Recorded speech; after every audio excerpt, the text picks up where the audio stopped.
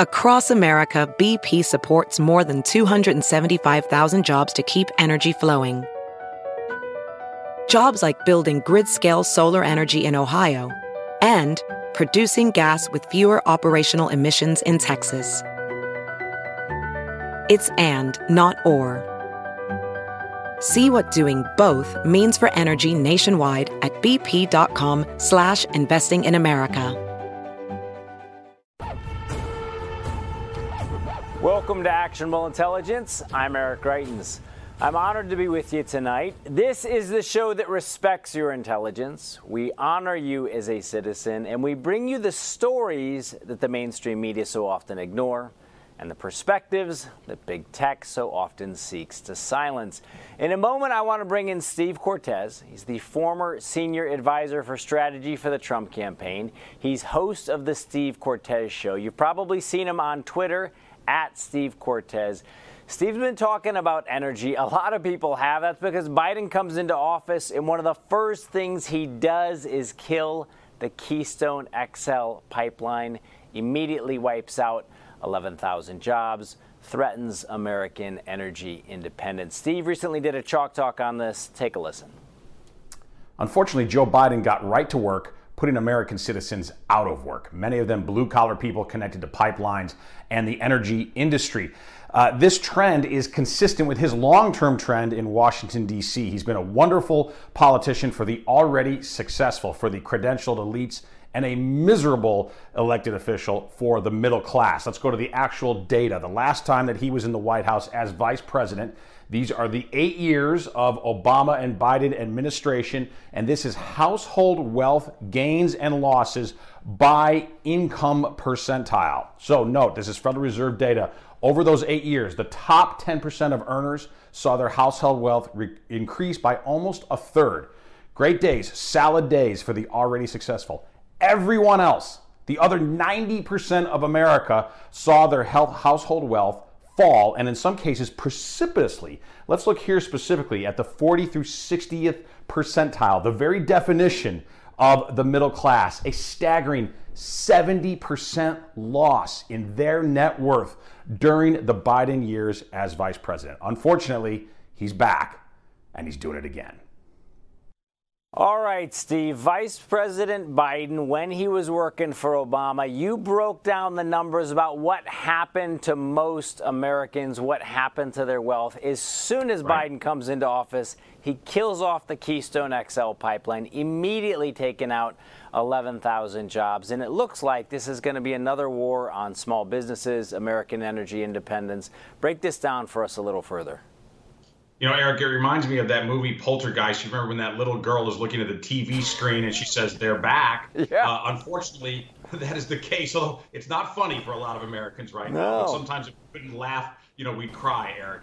And unfortunately, they are back. And they, meaning the globalist corporatist agenda. Yep. That is wonderful if you're the CEO or a high-ranking executive for a multinational corporation, if you're part of the Davos crowd. Right. It's not so great if you're part of what I would like to call the Dayton crowd. People in middle America. Many of them blue-collar people who have, if not direct connections, then indirect connections to the energy industry. He has gone to war against energy right out of the gate.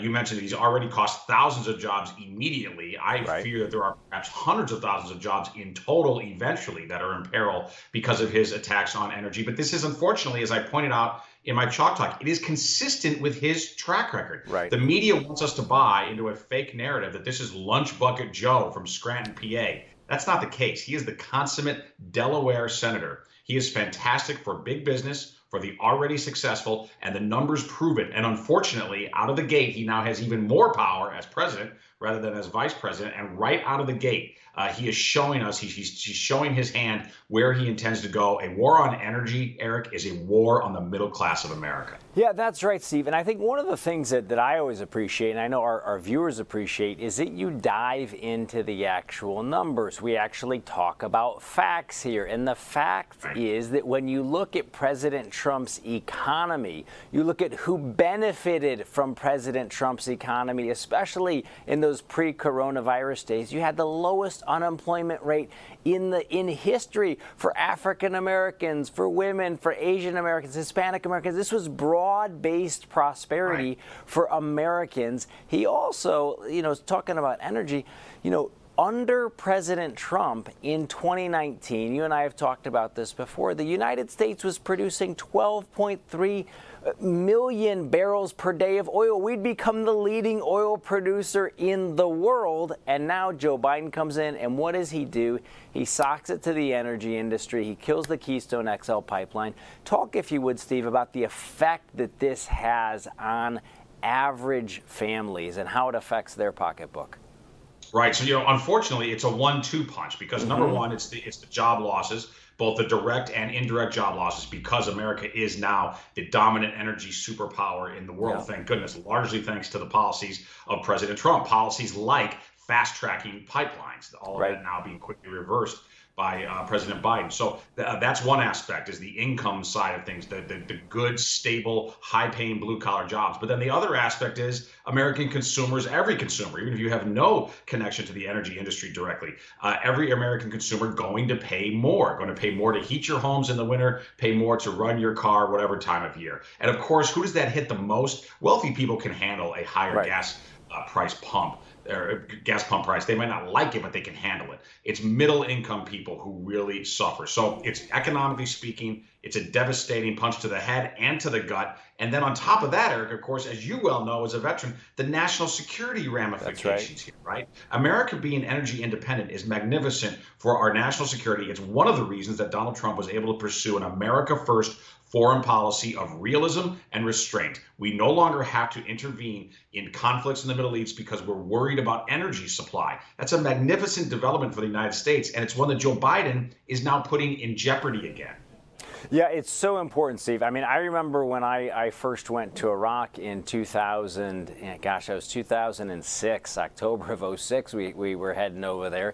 And at the time, people were talking about, how do we make America energy independent? And it seemed like it was this big, hard dream, this hard task, and some people thought it was almost impossible. But under President Trump, we actually made it happen. And as you said, it actually has tremendous benefits for America's strength at home and abroad.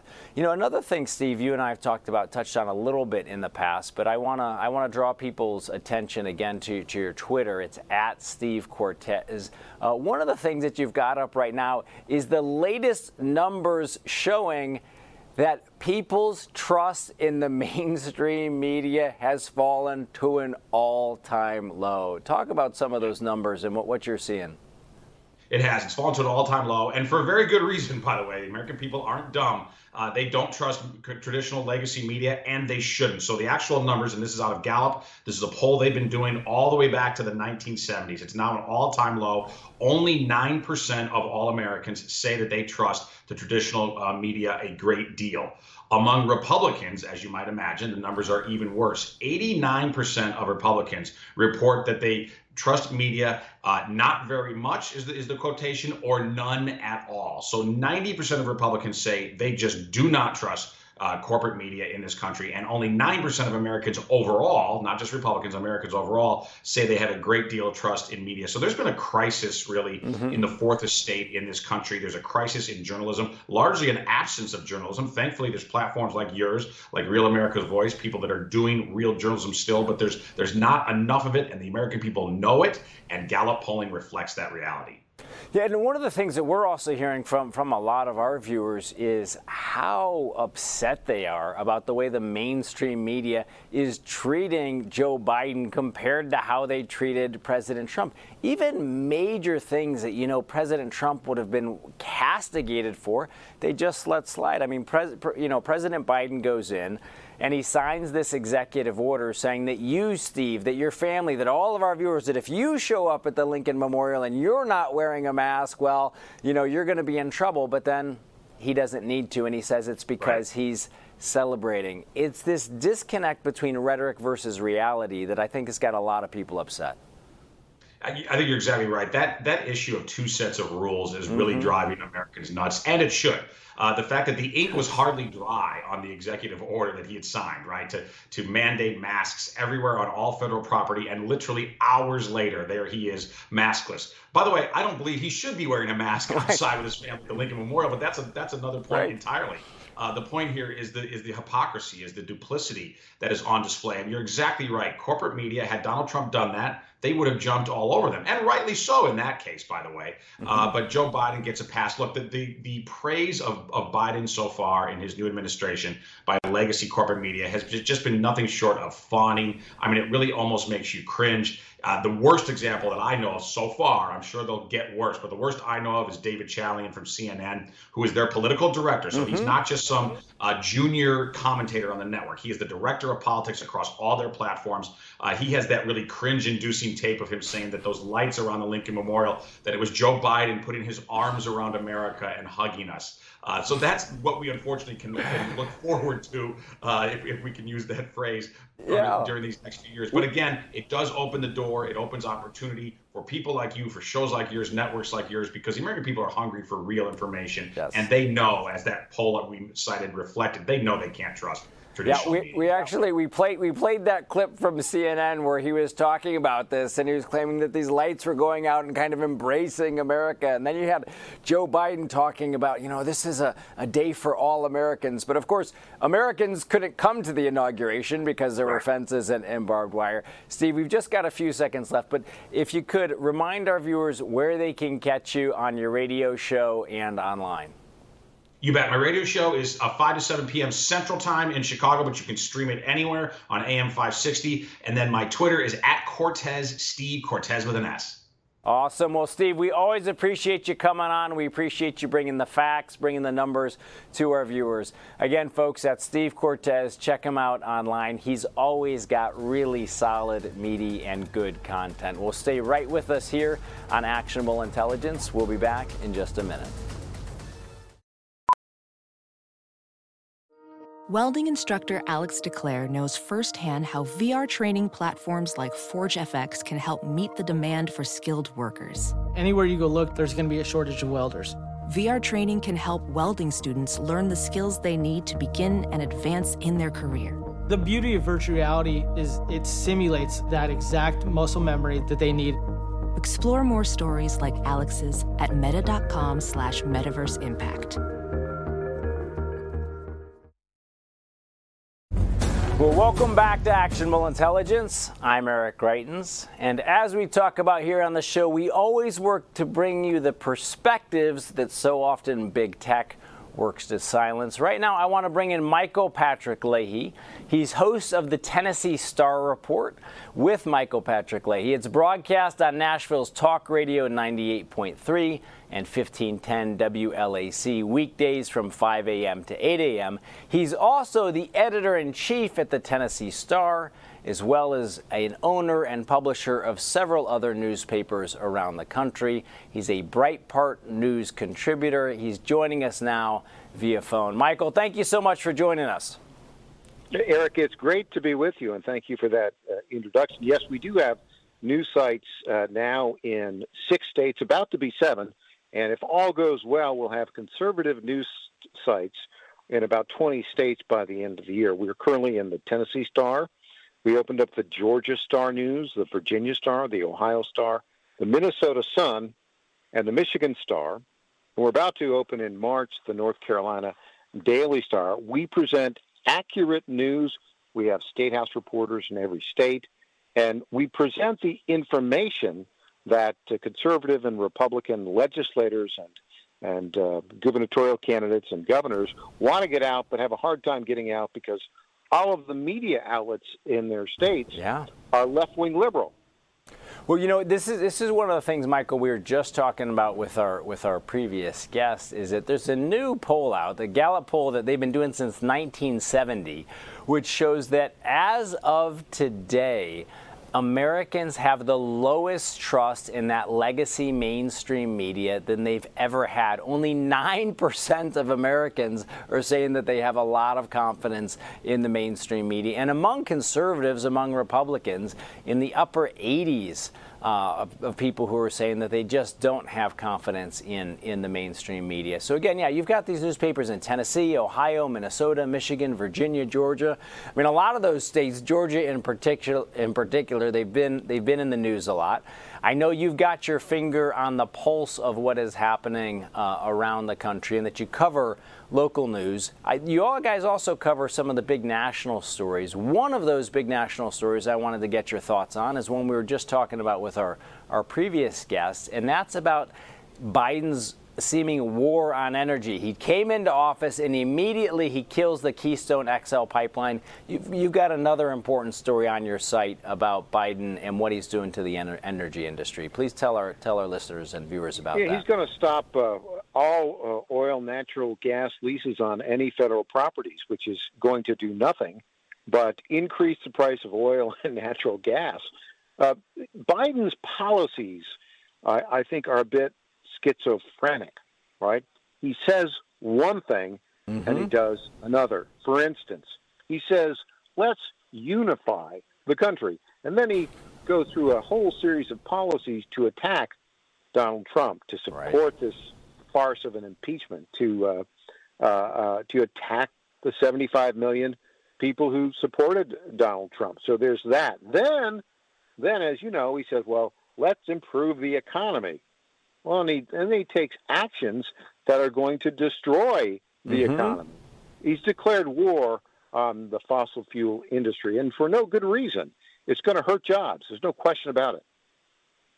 Yeah, and Michael, when you're talking with folks, and I know you do on your radio show, and I know you hear from people every day, because one of the things that you do on your newspapers is that you often publish and highlight letters that you get from people around the country. One of the things I'd be curious to get your thoughts on, because you're in media, you're with radio, you've been a contributor for Breitbart, you own newspapers. What's happening in this country with the First Amendment? Yeah, very good question. You know, the First Amendment is in jeopardy because, as you know, of the big tech control of social media through Facebook, Google, Twitter, and even Amazon subsidiary AWS that controls these servers upon which sites like Parler used to be hosted. And that, of course, is a monopoly, oligopoly that the congressional, the law that passed by Congress in 1996 on communications decency in Section 230 essentially provided them immunity from prosecution for, censoring folks. There's a very interesting series of actions going on at the state level, that I think that could give courts a good reason to declare that Section 230 unconstitutional. You probably have seen this, Eric. In North Dakota, 6 state legislators have introduced legislation that would allow residents of North Dakota who've been censored by Facebook and Google and Twitter to sue those states. Now, we had on our program a New York lawyer who was defending Facebook and Google and said, well, can't do that because there's always a supremacy. There's always a supremacy of federal law over state law. His name is Akiva Cohen, made the argument. But there's an even better argument that I think these states are going to be pushing, and that is the following, that Section 230, in essence, combined with congressional regulatory authority over Google and Facebook and Twitter, turns those entities into state actors. Right. And that law allows them to suppress First Amendment rights in a way that Congress can't. It'd be very interesting to see the theme that we're getting from our listeners, and our listeners are, more of the 75 million people who voted for Donald Trump, not the people who voted for Joe Biden. We have a few of them that listen, but mostly it's Trump supporters. They're saying, you know what? It's time to turn the page on the old way of doing things, and it's time for the states to reassert their sovereignty and take back those powers that the national federal government has usurped. Yeah, and Michael, talk a little bit, because you guys do cover state houses, and again, that's something that, a lot of national newspapers don't do. Because you cover state houses, Talk with our national audience a little bit about what you're seeing there. So many people were so upset after the election because they felt like Republicans at the state level really didn't take the action that they needed to do to ensure the integrity of the election. What are you hearing from folks around the country? Well, that frustration abounds in the country, and let me explain it this way. If you've got a few minutes, I'll talk about what I see as the new next phase of the constitutional conservative movement. The first phase was the Tea Party movement. Right. It started in 2009. We had many grassroots leaders around the country united around three core principles: fiscal responsibility, free markets, and constitutionally limited government. That basically transformed into the Make America Great Again movement, which had one leader, Donald Trump, and added American sovereignty and free and fair trade, but we kind of gave short shrift to fiscal responsibility. Well, the events of the breach of the Capitol on January 6th, because you can get into who caused it, who was at fault, it's true that there were a number of Trump supporters who were in the crowd that breached the Capitol. What happens as a result of that is that means the MAGA movement lost its moral high ground. And now it's time to move to the third phase, which I call founders federalism. And that means we need lots of leaders at the state level in those 35 states where freedom is still possible. We need state legislators. We need governors, gubernatorial candidates, donors, grassroots leaders to coalesce and to aggressively push back and take those authorities and powers that have been usurped by the national federal government. And this is what happened in the election when state legislatures in 5 states, Republican-controlled legislators, failed to exercise their constitutional authority. They could have, they just didn't because they didn't have the leadership. We're talking about Georgia, Michigan, Wisconsin, Pennsylvania, and Arizona, where there were a number of unlawful election procedures. The state legislatures, even though the leadership in many of those state legislatures was weak, the state legislatures could have, should have held special sessions, and they could have put forward alternative slice of electors. They chose not to do that, or they didn't think they could. This is an area where people are going to be focusing on state legislators to be more aggressive in defending their rights and privileges going forward. Yeah, and Michael, I think a lot of people, one of the things we've talked about on this program before, and what we hear from a lot of our viewers, and I'd imagine you hear from a lot of your listeners, is that when people look now at politics, they're not seeing it any longer as Democrats versus Republicans.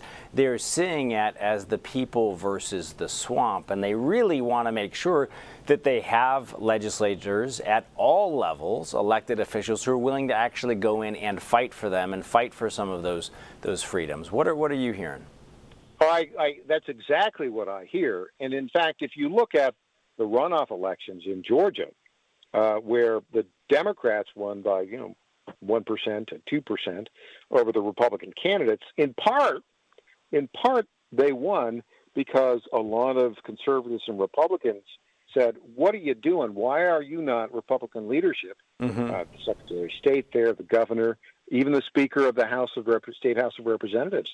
Why are you not aggressively pursuing the case of states' authority here and challenging these unlawful procedures? Didn't happen. And then the two Republican candidates were not, I think, the most aggressive or articulate defenders of states' rights. So a lot of people in Georgia who are constitutional conservatives just weren't interested in participating. I think that needs to be turned around, and the energy needs to be focused in state legislatures, particularly in the Michael, we're coming up against a break. I want to remind everybody to follow you and get your newspapers online. Again, folks, that's Michael Patrick Leahy. I want to also remind you guys, tune in tomorrow night, because Thursday, January 28th at 6 p.m. Eastern Time, there's a Just the News special right here. It's called Hold the Line, Renew, Rebuild, and Resurge, right here on Real America's Voice.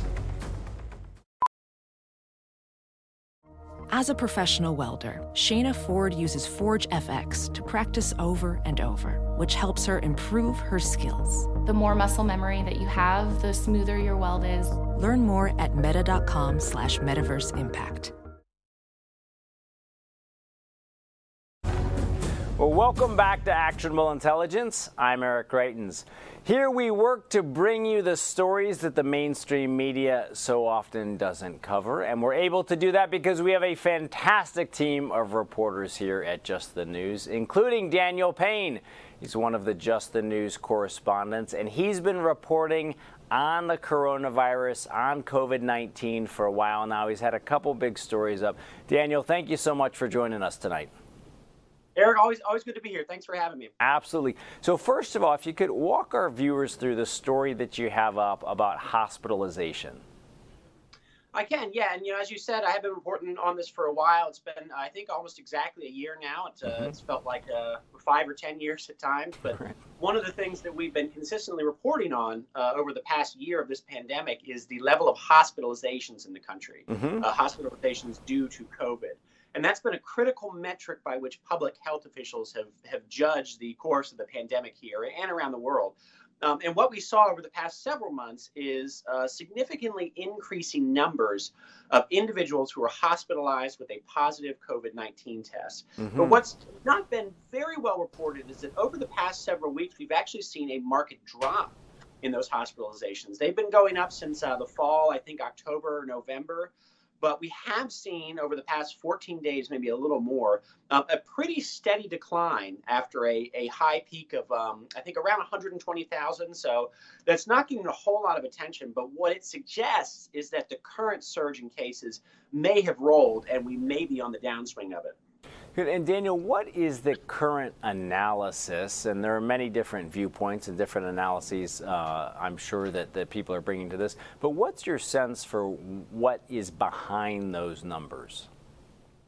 Well, it's been actually kind of difficult to get a handle on that data, because one thing that we've struggled to sort of quantify over the course of the pandemic is how many individuals are hospitalized because of COVID, because they are seriously ill with the disease, versus how many are hospitalized and simply test positive for the virus while in the hospital. Now, hospitals and medical officials are testing just about everybody that walks through their doors. It's very common.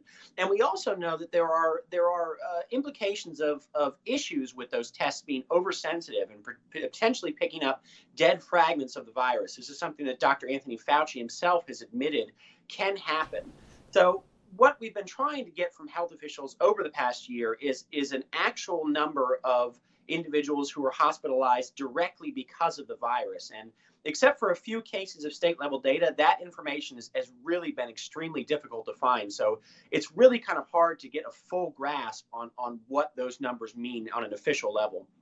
Yeah, and the numbers obviously are critical from a public policy standpoint to make those decisions. We'll also note, we've talked on this program with other guests, that, even the coronavirus death numbers, sometimes there's a lot of uncertainty about whether or not someone is dying of other causes, but they also had coronavirus at the time.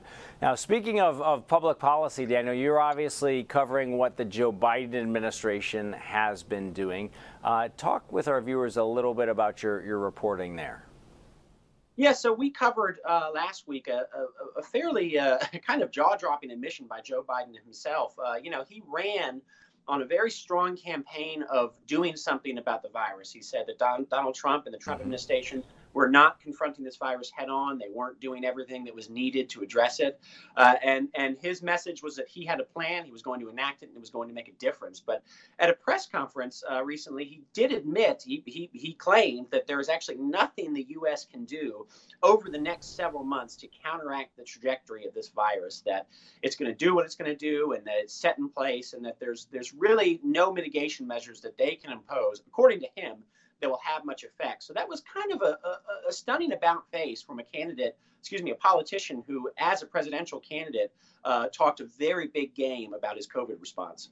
Yeah, Dean, I think the natural question that it raises for a lot of people, and I'm curious if there's any response to this from the Biden administration thus far, is like, if there's nothing that you can do, then why are kids having to stay at home? Why are businesses having to stay closed? Why are all of these things that a lot of people feel like are taking away essential freedoms, costing jobs? Why are you continuing with those policies if, from your standpoint, from the Biden administration standpoint, there's nothing that they can do? Any response there? That's a good question. It's a question that, tens of millions of Americans are asking themselves, because the fact is that normal life, modern life, has been disrupted to a major degree over the past year. We've seen widespread business closures, the shuttering of schools, children falling behind significantly in their studies, a crisis of mental health across the country, in children and in adults, substance abuse, all of those things. So with all of those negative effects, if what we're being told is that at least several months out, maybe possibly more, there's nothing we can do about it. That's kind of an incredible thing to say after so many mitigation measures that have so seriously disrupted life in the country. Yeah, I think that's right. And I think it's a really important point that obviously everybody who's watching at home knows, and they know in their bones, they know it in their family, they've seen it in their pocketbooks, that these measures that have been taken have had a real social, emotional, mental health, economic effect on Americans. So I appreciate your reporting on that. It's a major admission. And again, folks, you can see all of Daniel's stories on the coronavirus at justthenews.com. Now, Daniel, one other really important story that you've got out that I want to talk with you about has to do with the World Health Organization. Let our viewers know what's going on there. Yeah, so we covered this just recently, that the World Health Organization is, perhaps unsurprisingly, mounting an investigation into the origins of COVID-19. Now, this is one of the critical questions of where this virus came from. We know that it appears to have arisen in Wuhan, China, but detecting actually where it first, broke into human infection is going to be a critical matter for public health officials. The World Health Organization is conducting a team-led investigation into this matter, and one of the individuals tapped to head that team is a man named is Dr. Peter Daszak. He's actually a director of a nonprofit called Eco Health Alliance, and that organization received funding from the federal government, from the NIH, and some of that funding through Eco Health Alliance was directed to the Wuhan Institute of Virology, which, as you may know, has been at the center of some controversy over the past year for its implications of being, just a mile or so from where the outbreak is said to have taken place. So we're not quite sure what to make of that. We're going to be following it very closely. So again, but just break down the facts for our viewers. So the World Health Organization, which our viewers will remember, President Trump withdrew from, they are starting an initiative to look into the origins of the coronavirus. And one of the people who they've tapped to lead that team was actually the head of a nonprofit organization that was sending money to Wuhan. Is that right? Right, and specifically to the Wuhan Institute of Virology, which has been the subject of State Department concern that their security measures, their biosecurity measures, their containment measures were not up to snuff in the months and years leading up to the pandemic. So it's going to be really interesting to see what they discover in investigating if the virus came from a wet market, as the Chinese government claims, or possibly it may have emerged from that lab or another lab. Good. And Daniel, when we talk about public health, you and I have talked in the past, and when we just talked briefly about all of the other effects that this is having on public health. It's having an effect on mental health. It's having an effect on suicide. It's having an effect on delayed doctor's appointments because for so long people didn't actually go to their doctor. It had an effect on elective surgeries. Who right now, and because I know you're digging into this, who right now is doing the best research into the other public health effects on the American population of all of the efforts that we've taken to mitigate the coronavirus? Right now that sort of investigation is still in its infancy because we've really never had a crisis like this in the United States. Not just a public health crisis, we've had plenty of those, but one in which so much of society has been shut down for so long. So, we're doing a lot of investigation into that in Just the News. There's a ton of data to pour over from the past year and going into this year. One place that's really sounding the alarm is, crisis hotlines, suicide hotlines. substance abuse hotlines. These people are on the front lines, and they are saying these numbers are astronomical. We've never seen anything like it. We've never seen overdose levels this high. We've never seen, emergency calls this high. Child advocate groups are publishing these numbers. So right now, rather than any sort of official central place where this is being gathered, although we're trying to do that, you're just seeing, frontline workers in these industries raising serious alarms about what's happening and what is to come.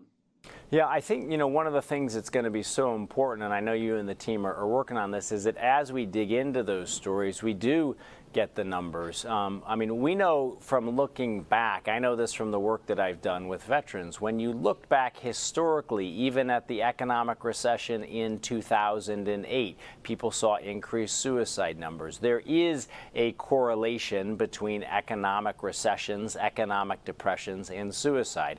We've had millions of Americans who've lost their jobs here, but we've also seen an unprecedented change in the way that kids are out there socializing. Now, some of them not even able to go to school, some of them not able to play sports. Well, as ever, Daniel, we appreciate you and the entire Just the News team doing this work on the coronavirus. And again, folks, a reminder, all of Daniel's stories are available at justthenews.com, and he, like all of the reporters at justthenews.com, put their original source documents online so that you can actually see those. Well, we will be right back with more of Actionable Intelligence just after this.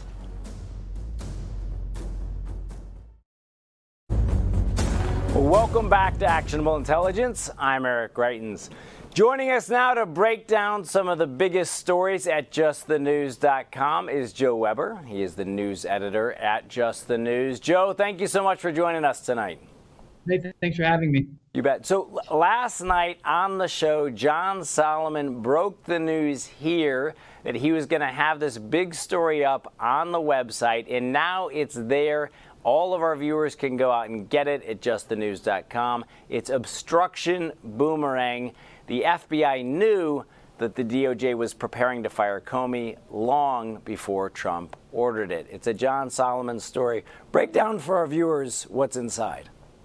Real quick, just a very quick backstory. President Trump, before he left office, declassified a bunch of documents, and John was one of the first reporters to get his hands on them, and he's been deconstructing what is about a foot high worth of these documents and just breaking one story after another.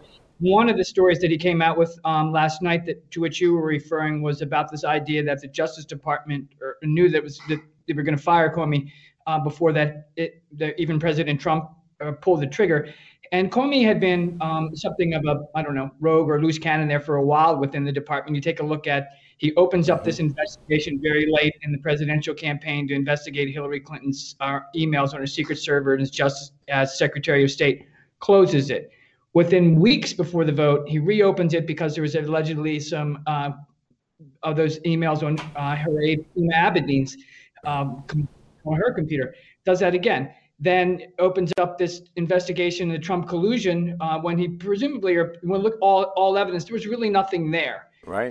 There's also another interesting, crazy fact really in there. It's Deputy Attorney General Rod Rosenstein was willing to wear a wire to go into the White House to get information. This is evidently the ones where Peter Strzok and another guy went into the White House and talked to then National Security Director Michael Flynn. National Security Advisor Michael Flynn, and got him to acknowledge that he had spoken to a Russian ambassador.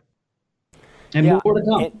It seems like, when we start putting all of this together, and again, John Solomon and you and the team are digging through all of these documents, there's just this incredibly tangled web of misconduct. I mean, as John reported when these documents were first being declassified, that he has, in Christopher Steele's own words, admitting that the whole reason for the Steele dossier was to drive attention away from Hillary Clinton's email scandal, right? And that, of course, became the basis for the whole Russia collusion hoax. And then they wanted to go after President Trump for obstruction, but it turns out that the FBI knew that the Department of Justice was looking to fire Comey even before Trump ordered that it was done. Now, Another big story that you've got out on the site right now is that Pelosi is renewing her push for election reform, but a lot of folks in the GOP are calling it a power grab.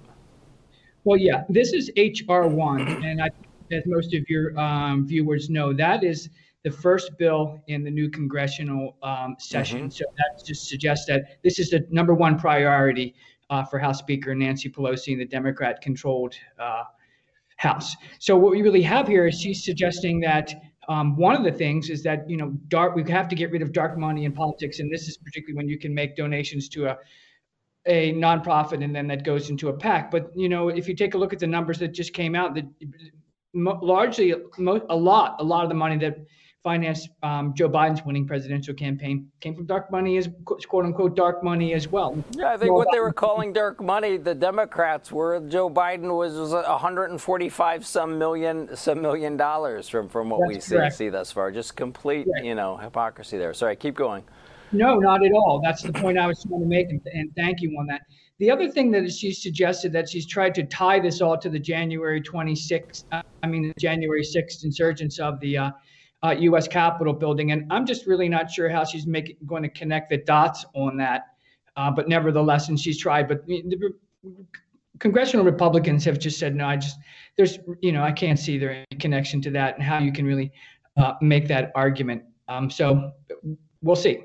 H.R. 1 is a very big bill, and she certainly made a priority out of it. Now, one of the things you and I have talked about before is that there is obviously this big tech crackdown on conservative dissent. We've had many guests on the show who've talked about what's happened to them personally, what's happened to companies that they've been involved in. I think one of the reasons why JustTheNews.com has been so successful, why Real America's Voice has been so successful, is that people want to get and have the opportunity to have conservative opinions heard.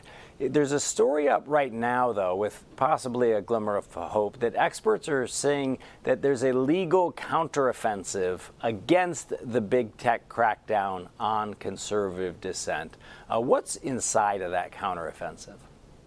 Okay, I think everybody saw this coming. It was just a matter of time before big tech continued to try to censor, conservative voice on media. As you know, that they banned President Trump permanently.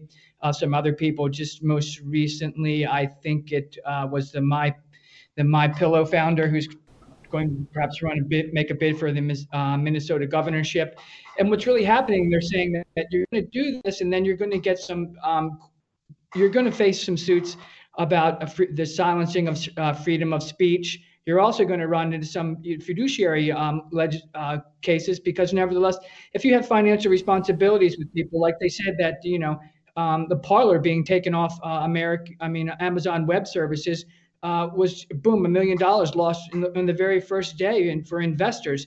So they're running a whole gamut. They face a gamut of legal consequences, potential legal consequences, from continuing to do this.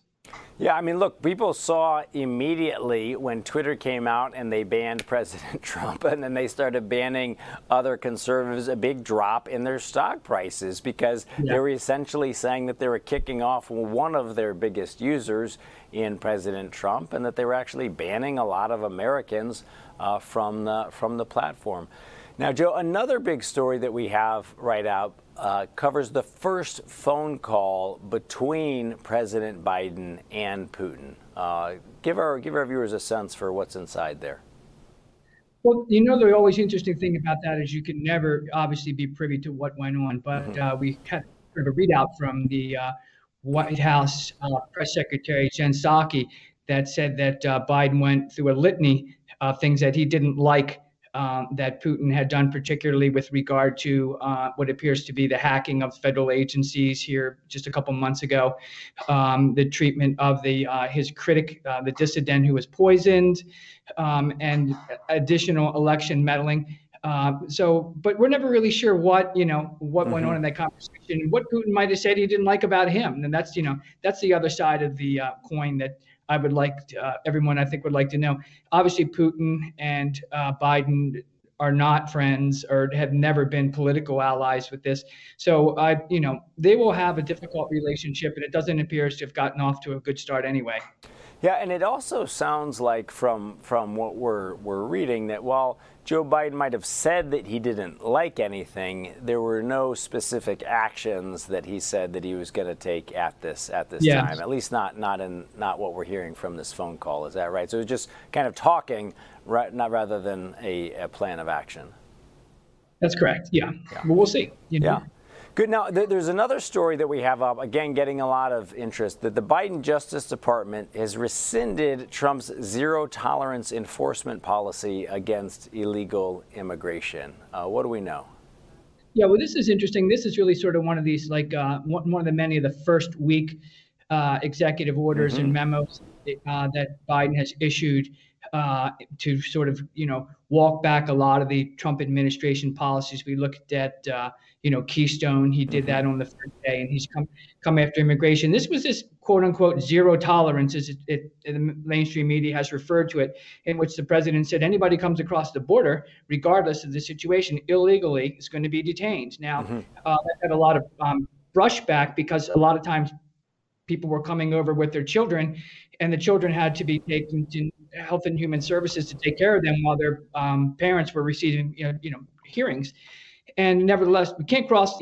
While they got a lot of backlash on that, you can't go to jail and have your child with you. There simply wasn't anything that the U.S. could do about that. It was a little maligned on that. And the other thing is that this is basically, a lot of people are saying this is just sort of a symbolic move, because although several hundred people, children, were detained, the Trump administration curtailed that in light of the public discourse over their displeasure for that, and because of the pandemic. The other thing that's interesting that we had talked earlier before the show is that the Biden administration had also told the prison systems that they no longer want them to use private prisons to house, detain, keep prisoners. Now, if you would connect the dots a little bit here, it was these private facilities that were keeping the children while their parents were facing this hearing. So it suggests that they're also dissatisfied with that aspect of it too. It's just coincidental that they both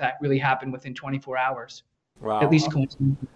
All right, Joe, and just time for one more story that's I think a lot of people are finding unbelievable, but the San Francisco School Board has agreed to remove the names of 44 Americans from schools. And the people whose names they are taking off of the schools, well, it's Abraham Lincoln, George Washington, Thomas Jefferson, and 20 seconds or less. What's happening there, Joe? Yeah, they voted Tuesday night 6-1. They've been considering this since mid-October. This is all sort of this backlash out of the social justice protests of the summer that suggested that a lot of people, early Americans and others, had supported slavery, and therefore they should be censored and have their names taken off government buildings, army forts, and this is going to cost Abraham Lincoln. Now Abraham Lincoln can't have his name on a school building. Well, Joe, thank you so much for joining us. We always appreciate you and your incredible team of reporters. Well, folks, that's it for Actionable Intelligence for tonight. But stay right here, because Dr. Gina has an amazing show coming up on Dr. Gina Primetime.